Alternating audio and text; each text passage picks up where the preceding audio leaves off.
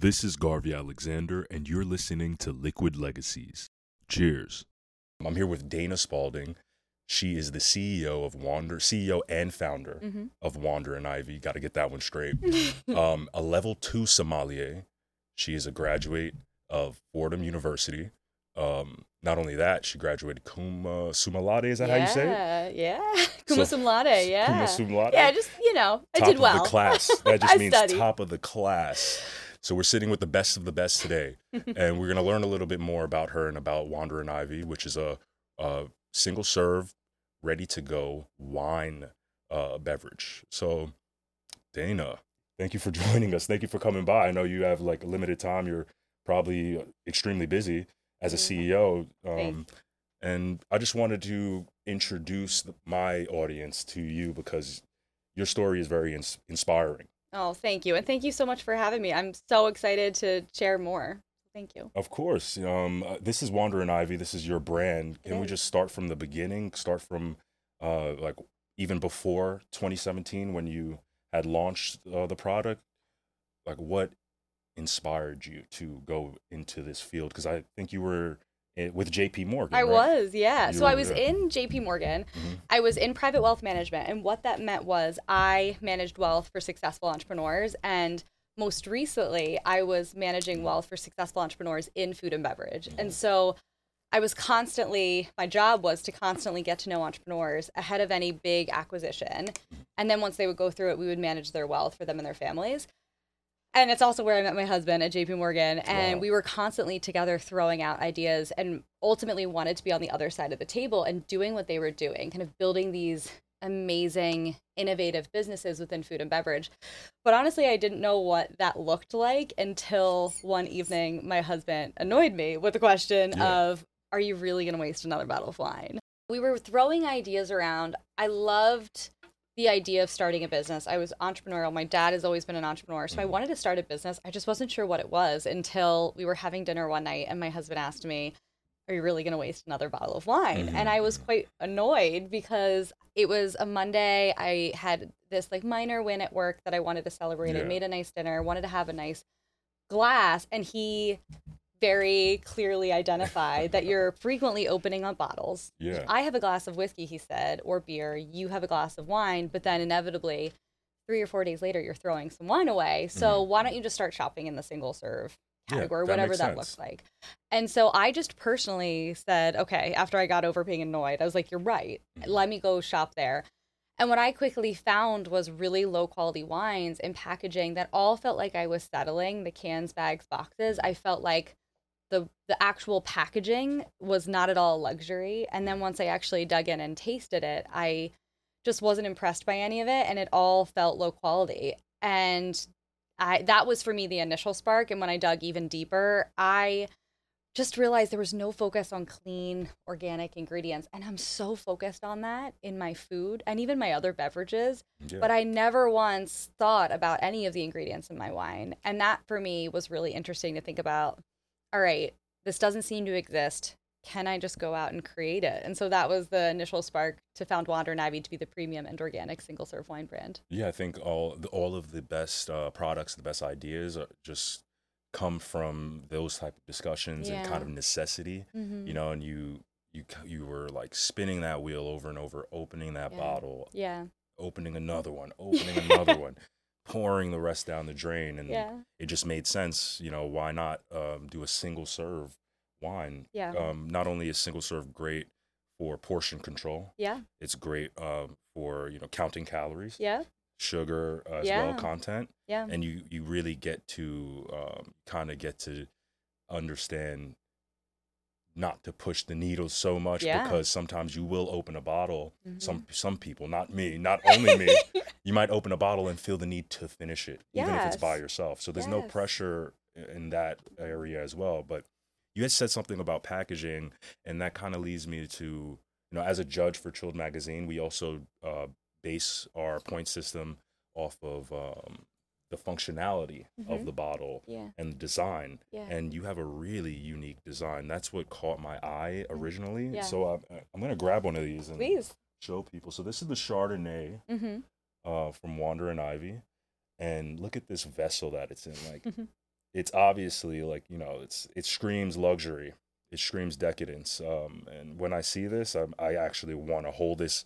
I want to open it and drink it as well, but I kind of want to hold it and just show it off to people. It's a very unique vessel.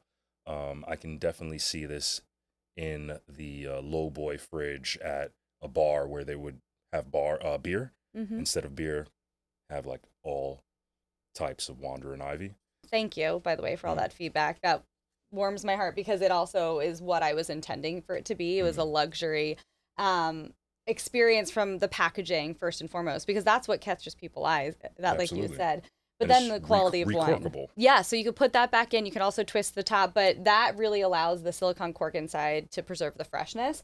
And then I get asked all the time, so how should I drink it? And I always say it's whatever way you want. You could sip it from the bottle, which my husband does all the time. You can pour it in a glass. Or most recently, we've really got these really fun sippers, especially for events and creating a little bit more of a festive vibe. You pop these in and can drink it. I'm a sipper type of guy. Are you? I love am. that. I really am. Like, well, I'm a sipper type of guy. These are for you, Garvey. Thank you. So, I might just. Please, yeah. I'm gonna take a sip right now. Should I? Yes. Oh my gosh! Look at that. And does this? So, do you think this helps with the olfactory senses? Just having it shaped like this as well? Yeah. It's overall, it just feels more of a luxury experience. It opens up the mouth in a way that a glass is, and so. It also keeps the bottle in your hand, which, as you said, so many people love. It's a weighty bottle. It's a heavier, intentionally glass bottle. And so it allows you to really experience it in a way where you're keeping it in your hand. Yeah. And what I also love is our stories on the back. We have so many different pieces of character on the label and on the design. So as people are sipping it, they're also learning more about the brand, which, as you know, is so important for people to feel ingrained with Wander and Ivy and who we are. And so that piece of it I love too, people keeping it in their hand and experiencing it. I love honestly, the label is just, it's a great mix of modern and old world. Thank you. This is how a brand should look like when they're thinking about the next 50 to 100 years, when they're thinking about marketing to people of all ages. I mean, obviously 21 and up, but this is what a brand should go towards, because this label has a bit of color, but the black and white labeling, the font, the placement, it's screaming, grab me. This is what I'm getting from there. So how did this come? Did you design this label? Or? So I worked with a team, and I really wanted, so thank you for all that feedback. I really wanted a lot of that to be a part of it. I wanted it to scream sophistication and elegance, but then also have a little bit of playfulness. So I can't get too drunk. No, no, we're going to put it down. No, we're going to put it down. But yes, you were saying. So I wanted it to be that old world. I also wanted it to have this like strength and masculinity, because there are a lot of single serves out there that are pink and sparkly, and there's nothing wrong with that. But I wanted this to be approachable, as you said, for almost any demographic to grab. And I felt as though the crest, which is a W and an I, gives this like strength, masculinity, old world vibe. Yeah. But then also we wanted for it to be playful, because at the end of the day, it is an alcoholic beverage. And so each one of the labels has a little character that's representative of the region. They're serious on the front, and I don't know if you've noticed, but they're all drunk on the back. So they're all drunk animals. So it's like a really fun piece of character that throughout all of them. Before and after. Yeah, right? They're wasted. Yeah, and it's just fun. It's that like really beautiful combination of seriousness, sophisticated elegance, but also playfulness, which we really find within Wander and Ivy. So the label, as well as the bottle, we're really proud, are both patented. We've put so much time into having them be so innovative, having them be so differentiated in market. So it was important for us to get those patents as well. That's amazing. So, I can tell that there's a layer of creativity to what you do, and it's not just crunching numbers. It's more like you're actually heavily involved in the design, packaging, and everything across the board. And I read that you were a dancer at was Alvin Ailey? Yeah, when I was at Fordham, I danced there, yeah. I went to John Jay. Okay. And I would frequently walk down the block and just, every now and then I pop my head into Alvin Ailey. Love that. Two of my friends who were twins,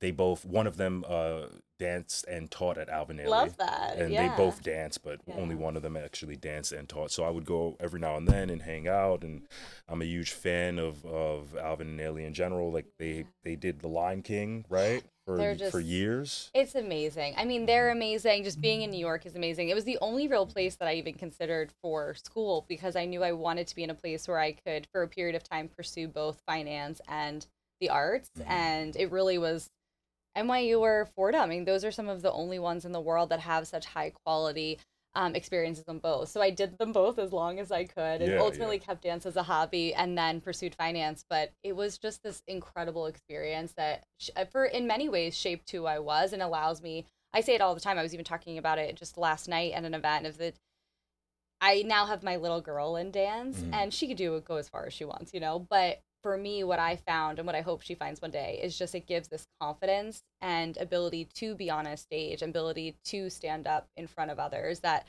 especially leading a business, I found has been remarkably important and is so beneficial for me. And I personally light up on a stage and I know others have to really work to get there in front of others, whereas I find so much joy and I found that at a young age. So it's definitely shaped who I am for sure. Absolutely. I mean, I can tell that it adds to your creative process as well. And do you ever just come back and kind of get back into that mode, like I'm going to just freely express myself by dancing after a long day? Or is it more like I'm a CEO now and, I got to just go home and hit the sheets so I can wake up and go back to the office? Or do you still have that inside of you? I mean, so I'm a mom now of two little ones. They're almost 2 and 4. And I will say it's actually less so at night, but it's more so every single morning. Like we do dance parties and it's just a part of who we are. And I love it. Like it's a part of like our family dynamics. We wake up and in every, I think, breakfast, we're playing music. So it's just like bringing the culture to them, like all different kinds of music. And then we just dance as we get ready. So it's not as sophisticated and, formal as it was when I grew up, but it's become like such a fun way to incorporate like family togetherness, of course, and fun in the morning and like get your day off in a silly way. And I was going to ask how you balance, being such a high powered person in general, someone that's so reputable and probably being pulled in so many different places. Like, how do you balance that life? And maybe the viewers would like to know that as well for, young fathers and mothers that, are starting their business, but also starting a family.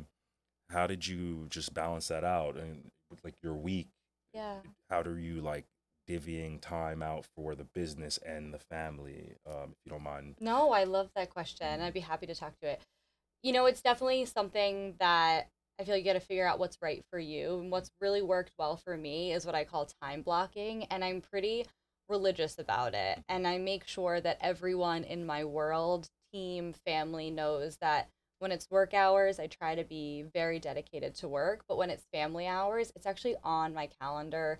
It says family time. Or if I have specific family things like doctor's appointments, it's on my calendar. It's not anything private. I'm really open to the team that these are priorities. So the team knows, for example, from 5 to 7 p.m. at night, I pick up my kids. I do bath, bed, dinner, bath, bed, and then when needed, I come back online, and that's a choice that I make. Okay, I work a little later, but I know that that also means that I've been present for almost every bedtime throughout my kid's entire life, and that was important for me. Of course, I travel, and I have the most supportive husband in the world, so that's a piece of it, is finding the partner, I think, that really is, whether it's, the partner if you're married to, or even just like family and friends around, like the support system that can be there for you to allow you to step away like I am now. But I would say time blocking in a religious way and really holding those things sacred to say, I don't need to do 10 things. And if I'm doing those 10 things, I'm probably giving very little to each one. Absolutely. And feeling scattered. And that definitely, happened early on for me. And I said, enough. We have to just be really present and focused. So I put away my devices. I'm focused on my kids when it's time for my kids.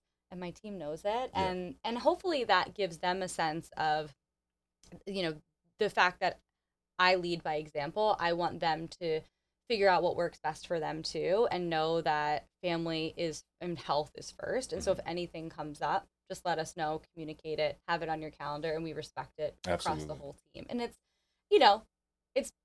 it's like kind of like a constant, ever evolving challenge. But I feel like we're in this really nice groove that's working for me right now. That's perfect. You kind of hit it on the nose when you said like the groove of it. So I think the listeners at home, they can take what they should be taking away is that you just have to like you said, religiously have this time designated to the family and time designated to the business, and then even have time after the family time get back into the business because you are the founder, you are the CEO, you make all the pertinent decisions, and this is you're where the buck stops. Yes, agreed. So totally, you might have to go to work, go home, and go back to work, guys. Yeah. I mean, it's just what it is. It's just what we do in this world. So, but I'd love to go back because I want to sip. Honestly, I'd love to go back to Wander and Ivy because I think you had mentioned a few minutes ago before we were talking about family and we were talking about the packaging. You mentioned organic grapes, right? Yeah. So can you let us know, like, to the people at home, I know what you mean, but they might not. Yeah. What does that mean, organic grapes? Somebody might say grapes are organically grown, but like, what in our world, it does mean something differently. So could you just fill them in while I grab a little Yes. more? Okay, you sip while I share. So one of the big aha moments for me was the regulatory piece and understanding that, on food, I'm so focused on the labels and the ingredients, but I wasn't for wine. And I think the mass consumer, they really do feel, up until more recently, that it's just grapes and therefore it's healthy, like you said, therefore it's organic. But it's really not. The mass produced wines are, for the most part, heavily dumped. The grapes are heavily dumped with pesticides. They're one of the, quote, dirty dozen crops that have the most pesticides dumped on them, which can therefore filter into your wine. Yes. And so when I learned that, I thought, oh my goodness, I'm caring so much about the organic food that I'm eating for me and my family, and I wasn't at all aware of what's going in my body when I'm consuming alcohol. And that was really fascinating to me, that the food revolution from an organic standpoint was really 20 years ago, and wine is really just starting to become more and more front and center for consumers of what does that mean. And so what it means, organic is a regulated term to be certified organic. So all of Wander and Ivy wines are made with certified organic grapes, meaning there's no pesticides, herbicides, or any other sprays like that dumped on the grapes in the grape growing process. And then also all of our vineyard partners are really committed to sustainable practices. So not only is it better for the planet, but it's also better for our bodies, in that we don't have these pesticides being consumed in our bodies. And interestingly, it's also better for the grapes in that they build up this resilience, this strength, because they do need to weather the storm with all of the wild climate change that we've experienced, the drought in particular. These grapes are becoming so resilient. So better for the planet, better for you, better long term for the wine industry. Absolutely. So really, from a sustainability standpoint, we're super proud to be leaders there. Oh, that's amazing. Oh, can you kind of speak a little bit more about what sustainability is? There's a lot of people that might not know what you mean by that as well. Yeah, I mean, it's a great point. So Wander and Ivy is actually committed to sustainability in a couple of different ways. So first is that organic piece, in that the vineyards are all sustainable, focused on really how do they create long-lasting, healthy vineyards, meaning we're not making it such that it's just dirt with no true biodiversity underneath of it. It's really focusing on how do we create the most biodiverse vineyards, which again are just leading to healthier planet, like a healthier earth, soil that can really withstand these like incredible climate changes, but then ultimately allows us to have none of the dangerous chemicals on any of that. But also from a sustainability standpoint, like there's the farming piece, but then there's also the packaging piece. So we're really proud that we do have a glass vessel that you highlighted. Thank you. Yeah. And so the ability to recycle it is one, but then for us also, the way in which we repurpose is so different from a can, bag, and box that I can't imagine ever repurposing that. Yeah, no. But for these, what's so exciting is we see and really promote for consumers all the time, they use them as water bottles. They use them as florals. We use them all the time for events, for floral arrangements. We use them for, like I see our consumers use them for vinaigrettes. Oh, that's great. Super cool. I actually make tinctures and my own like bitters and whatnot. Perfect. So you just sparked the idea. I can make large batches now because the vessels I use are about half the size, and it has, the little dropper in there. Yeah. I can just, drink this, pop the top all open, put my botanicals inside, put my alcohol, let this sit for 3 months. Love that.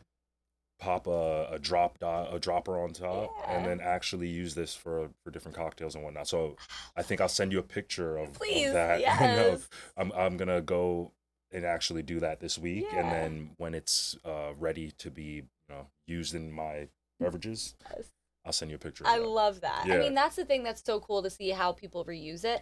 That again, just you don't see it in other packaging in the wine space. So the ability to recycle and repurpose is something we're really proud of.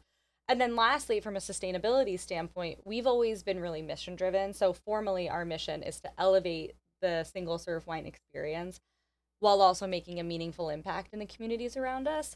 And I say that because we've always been really focused on giving back 1% of all of our sales to charitable organizations. Great. And we really focus on how do we give back where we're delivering healthy and organic food to those in need. And while figuring out which organizations we wanted to give to, we really learned a lot about food waste in America. And I learned that over $400 billion worth of food every single year goes to waste in America, which is wild to me. Crazy, yeah. It's like, how is this a problem within the United States? But it is. And so we partner with organizations like Feeding America, which is, that happens to be the largest food rescue organization, to really be able to give back, to take some of that food rather than throwing it away when it's still good, to deliver it to families in need. And we've been able to deliver over 200,000 healthy meals to those in need. So when we think about like sustainability and making an impact, that piece of the food waste side of it is super important to us. And overall, just really proud that that's woven into who we are as a brand. Absolutely. And a lot of people don't realize that when you create a brand and you have a vineyard, I'm assuming that this is sourced from several vineyards throughout the world, right? It is, yeah. We're an importer, so we import from vineyard partners around the world. So you're also helping the local economy wherever these vineyards are, because just you producing this probably puts about 250 to 500 jobs globally. 50 in this area, 100 in this area, just from making the packaging, the viticultures, people harvesting. Yeah. So you're producing jobs globally, even if you're not too sure where, but just you having a product and producing something of this magnitude that's available nationwide means that you're also producing jobs for people. Thank you. That's a great point and something that we're super proud of. Absolutely. I think that's beautiful. So we can jump back a little bit and get to like the earlier days with you and your husband. Is he heavily involved in the company as well? So people always say that because I always give him so much credit. He has like his full-time steady gig, and I run Wander and Ivy. So we joke he's so this is you. This is founded by me, but I give him so much credit in the spark, because he really did ask that question that led to it all. But he's got his full-time finance career still, and I went and took the risk to build Wander and Ivy. He gets the role of number one supporter for sure. Oh, that's great. Yeah. I think that your spouse or your partner should be your number one supporter besides like your mother or your father. You know, like I think that makes so much sense. Yeah. And every entrepreneur needs to have someone in their corner. Yeah. Could you speak a little bit more about just your entrepreneurial pursuits in general? And it could be Wander and Ivy. It could be when you were like vice president of JP Morgan. Yeah. Anything that you can lend a little like insight to when it comes down to being an entrepreneur and your journey?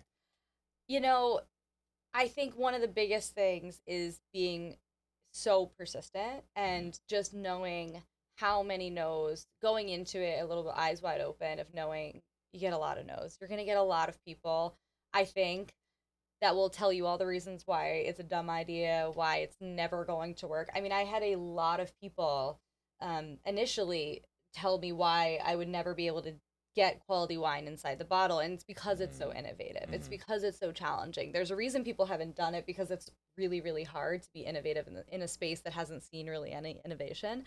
And, as when I was meeting with potential venture partners today, they had said, that's what I like to hear, right? Like those barriers to entry, it's hard in the moment to feel like I'm onto something, right? Like to take a no and to say, like, that's going to light a fire, because that means that every other person out there is going to have a really freaking hard time figuring this out. And no one's done it because it is so hard. And that is a huge barrier to entry that could help you stand above everybody else. And so it's taking the no's, being persistent through it, which is hard, and having that light a fire and be the fuel going forward.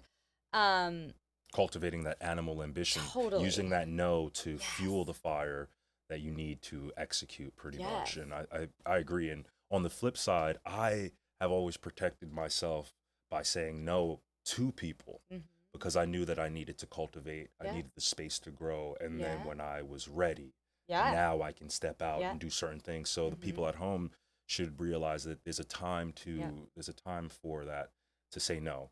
But also something you said, kind of, you filled a void. You saw the void in the market for a good product, and then you executed it, even though your colleagues and your peers were saying, like, I don't think you should do this. You might be sinking up like X amount of money into this, and who knows if it's going to work. And you stuck through it. You went to the next level. You saw the void. You marketed it correctly. You got the packaging on point. It looks amazing. The product is delicious. And now you've been featured on so many different platforms, and mine as well. So I think it's great for the people at home to understand that they have to continue. You guys have to continuously push through. You know, every rough patch, you have to continuously go and double down on yourself. At every moment, double down on yourself. I think that's what we're learning, from Dana, aside from so many other things.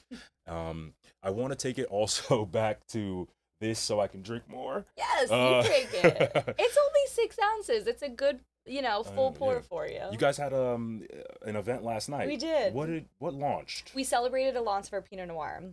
So this is actually, we've been asked to do Pinot for so long. Can you send me some? Yeah. Oh, do we have any Pinot?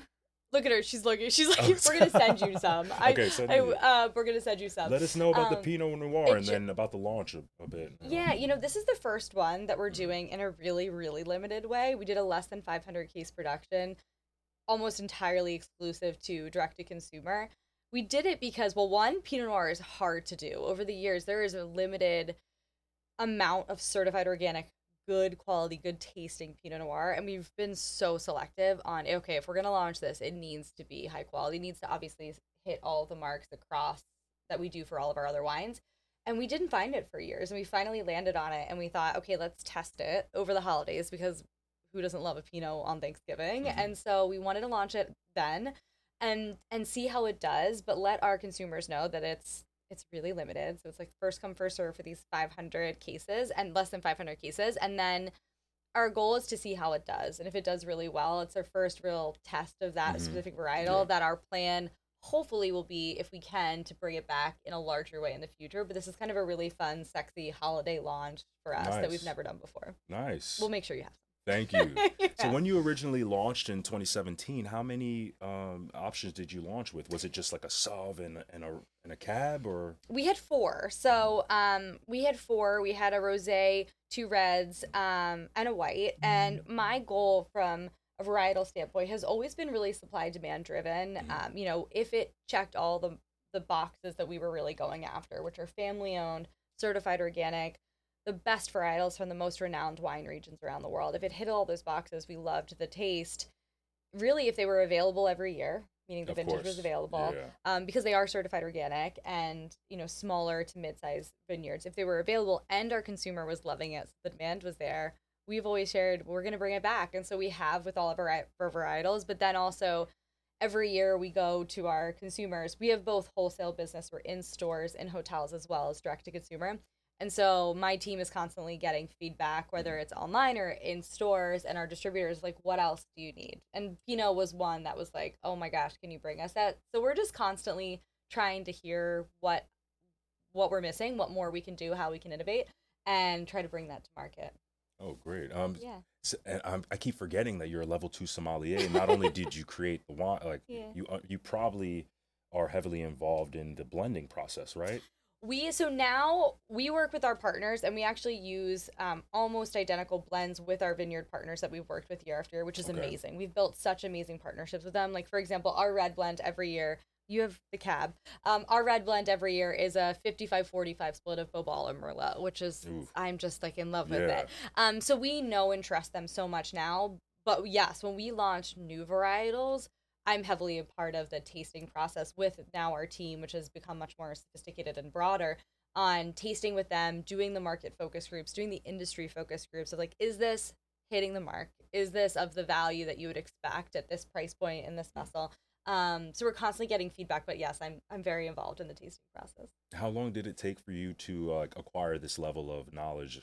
And wine knowledge it's so vast. So how long did it take for you to reach level 2 of sommelier? So it probably was within my first 2 years owning the business, but I will say from a wine knowledge perspective, it's ongoing. Yeah, you know, we're still like learning. It's still learning. It's ongoing. It's such a big industry. There's so much to learn. Yep. And I feel like I'm constantly soaking up from everyone and constantly learning and understanding the trends and trying to be as much as possible ahead of them. And building the people. So much of what I've been focused on is building the team around me of that expertise and learning from them. And we have some people on our team, for example, that have 30 years of winemaking experience, and I'm constantly learning from them. So yes, I have this base knowledge of being a somm, but at the same time, I feel like I'm constantly learning, especially from the people that I try to surround myself with.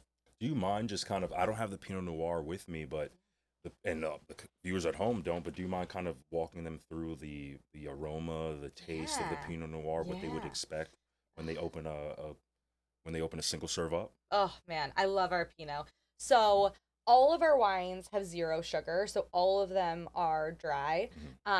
This Pinot, hints of oak, hints of vanilla. Nice. The overarching flavor profile is that cherry, but it's light. And that was really our intention of having it be a light, everyday one that paired really well, especially with some of those heavier dishes during the holidays, which, you know, is kind of classically paired with a Pinot. And so this is such a lovely, light, cherry, oaky, vanilla Pinot that you can have over the holidays. Is it like I'm getting slight tannins on this in the Cabernet? Is it like as tannic or is it? Not as much as the Cab, a little lighter on the tannins there, but still there. Yeah. Beautiful aroma, beautiful taste profile. And I think it'll just pair really, like, I personally think with the lighter, like a turkey, like a pork, it goes really, really well with. Ooh, okay.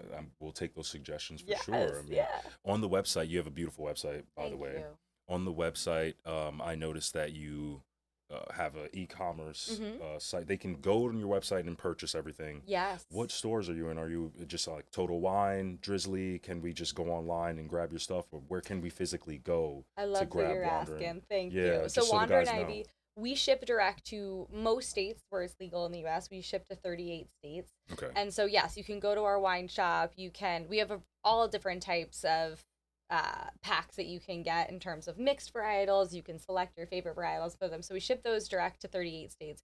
And then in stores, we're available in 18 states across the country and growing. Awesome. But some major stores, like we're here in New York, some major stores that across the country include Whole Foods, Safeway, Albertsons, Sprouts, H-E-B, Kroger. So all of those are places in store where folks can get them. In addition to that, hotels have been a huge area of opportunity for us. Oh yeah, mini bars. Yes. Perfect for the mini bar at the hotel.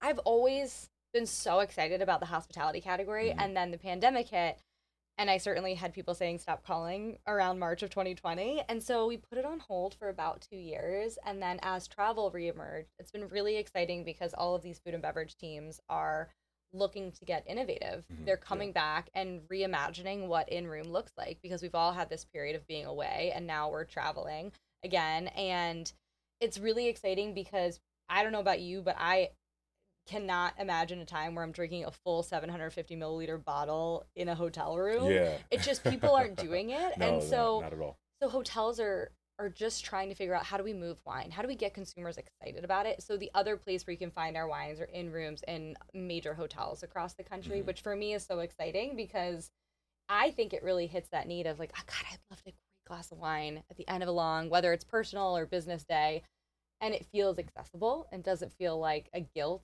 that I'm opening up a huge bottle, and you can really just enjoy one great glass. That makes sense. Yeah. would you be able to offer a bit of insight into how someone at home could start a brand and get it placed, not just starting the brand, but Oh, yeah. specifically getting it placed in Whole Foods or in a national store?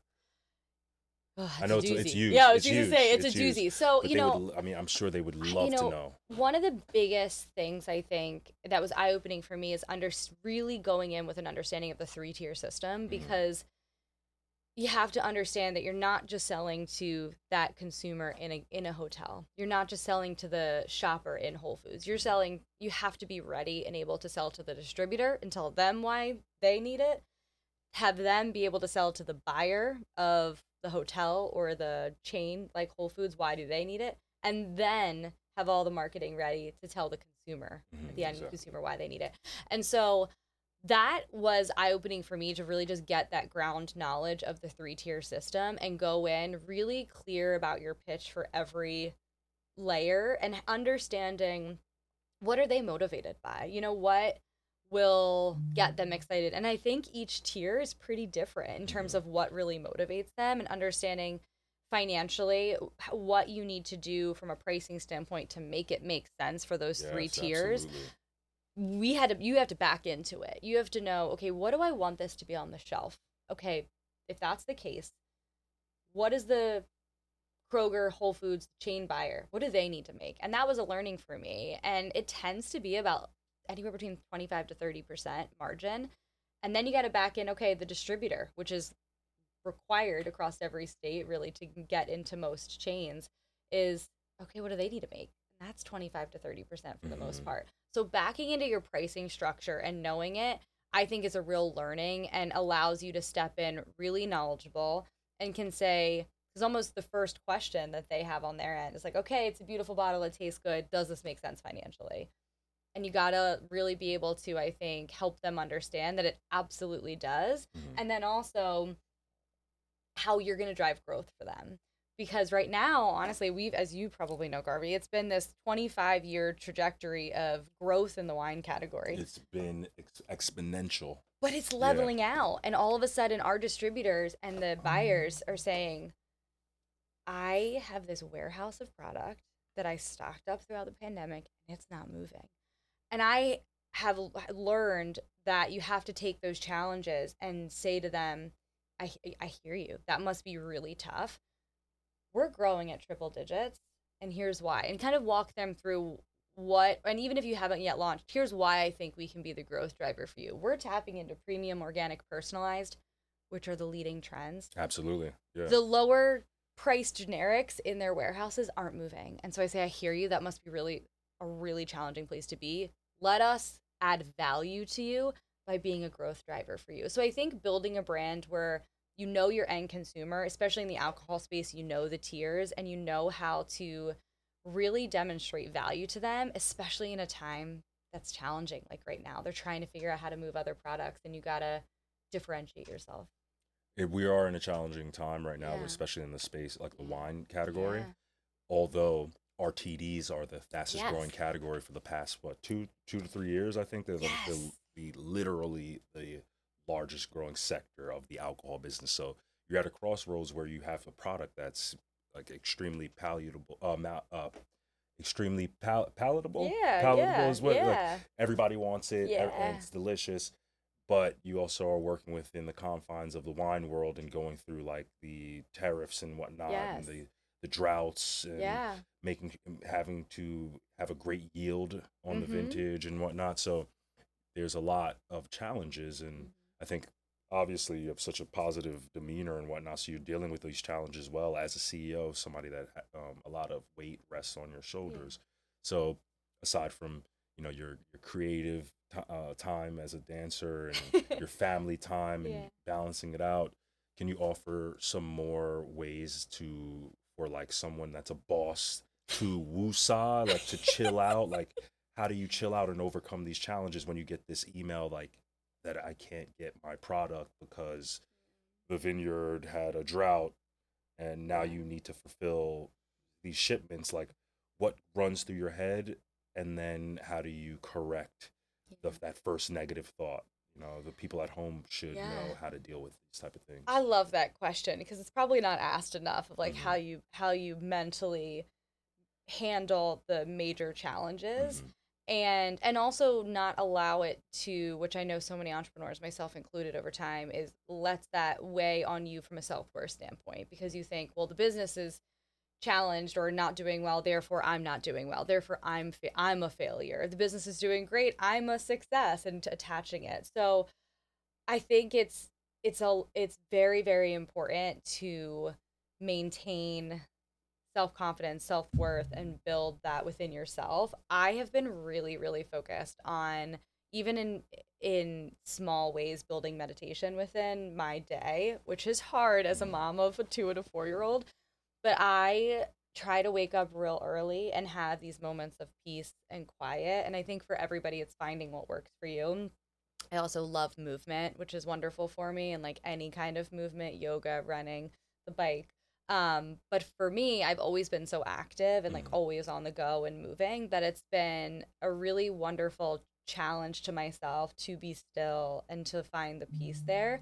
And I try to start my day every day. It's not every single day, but I try with 5 to 15 minutes of mindful meditation where I can ground myself so that I feel, one, I do like the gratitude practices. I try to ground myself and have this really positive, calm mindset to start the day, which can be very chaotic, which can feel very heavy and weighty at times. Absolutely, yeah. So I try to start there. And if I'm getting better at, although it's a constant evolution for me, of when I do have really, really challenging moments and feel like, how on earth am I going to overcome this?